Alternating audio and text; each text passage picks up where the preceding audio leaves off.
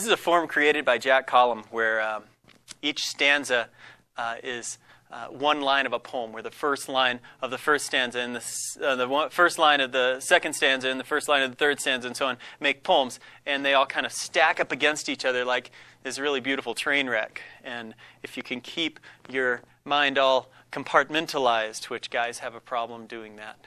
Girls, they're good at it. It can be like, this can be 3 poems in one. So this is a multi-perspective poem created from a form that I heard from Jack Collum, a Boulder poet. And it's a montage of 3 perspectives of the same event. So enjoy it. This is about a crime. It's called The Crime of Passion.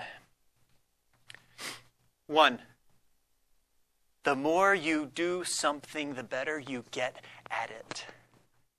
The failed coup in Liberia has nothing on our love. The trash must be removed without fail every Thursday morning.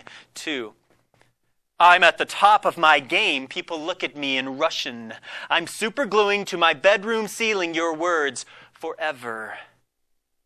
Vacuum the carpet. Mow the lawn when it needs it. You will know when. 3. I can taste the lies from 10 city blocks away, walking down the street. You break my heart over and over again. The place looks nice today and the window's been replaced. 4. I can smell blood from 4 stories high. I've been stealing peeks outside your window at night for weeks now. I can't stand where I used to because of the stench. 5. And I could feel the desperation from the second I shook your hand in the doorway. You break my heart over and over again, over and over again, over. Regret makes its home in a deep, dark place. 6. Forgive me, darling, for I've sinned.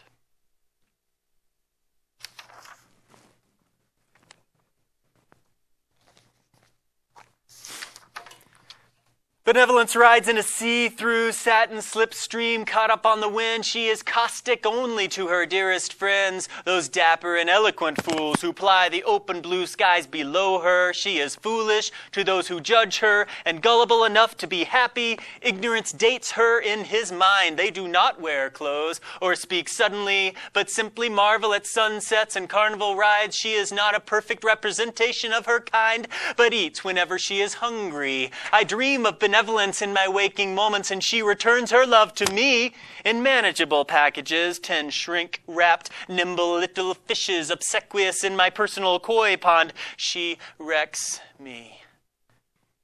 Benevolence barges in through the window again, her smile sideways and quirky. She tells me I am responsible for both my dreams and my nightmares, and that they are exactly the same thing. We've been lovers for eons, before the old gods were forgotten by men and the old women tilled the earth below these open blue skies.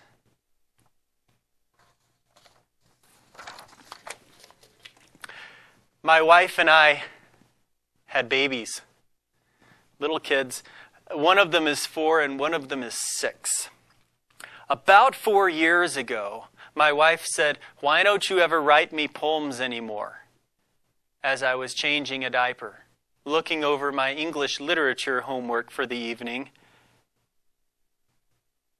contemplating fixing the front porch swing, trying to write out a bill for my graduate classes, and deciding what to wear to school tomorrow, and whether or not that could double as an outfit for my second job at the rock climbing gym.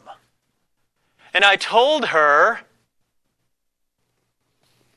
this is called Rocket Ship, or From the Blood-Red Surface of Mars, Desolate and Demure. It's in 5 parts. 1. I loved you the first time I saw you, through the gullet of deep, dark space, from a different world, in my free time eked out between the fueling of spacecrafts and the testing of the atmosphere for ion particulates. I attempted to locate Venus through the silver barrel telescope I borrowed from the indigenous people. They were not using it. It was a holiday. Through the lens of that Martian landscape, I loved you from the first time I saw you. 2. I will practice for the journey by jumping up and down on my bed inside my personal compound, closing my eyes and holding my breath for years. I'll need energy bars, a steering wheel, and my jet-fueled rocket pack. I know how you feel about jet-fueled rocket packs. Inhale, jump, 1, 2, 3, escape the pull of gravity. Jump, 1, 2, 3, escape the pull of gravity. Jump, 3. I navigate the constellations and the astral projections. Do not trust the instruments when love is on the line. Intention becomes a pinhead. Pinhead becomes a bigger orb, a marble orb, a swirling marble, swirling primrose marble floating between my thumb and index finger, protected by silver insulated glove poised against my windshield, 6 inches thick. 4. Pulled by the gravity of chemical angels, that's love, hot forged and force shortened light speed, heartbeat, light, love shining backward through a pinhole in a shoebox, cardboard top concentrated in a pinhead, that's love, a couple of galaxies, pulling one another to one another, destroying themselves in one another while recreating each one, photon light so bright it shoots inward, that's love. 5. When I arrive. When I finally arrive. I will hold my ears and send up a flare from my crash landing zone, red lipstick rising through gray plumes, off-gassing. Send me the directions in code to my smartphone. Spell every word really slowly. Lock your door up real tight and wait for me. Still holding my breath.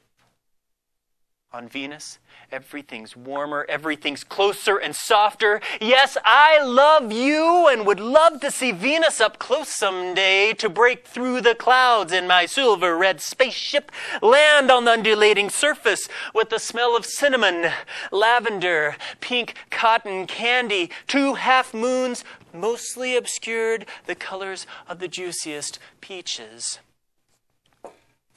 Knock on your door, weighing way too much. Then slip inside your atmosphere and weightless, finally exhale. Space exploration is fun.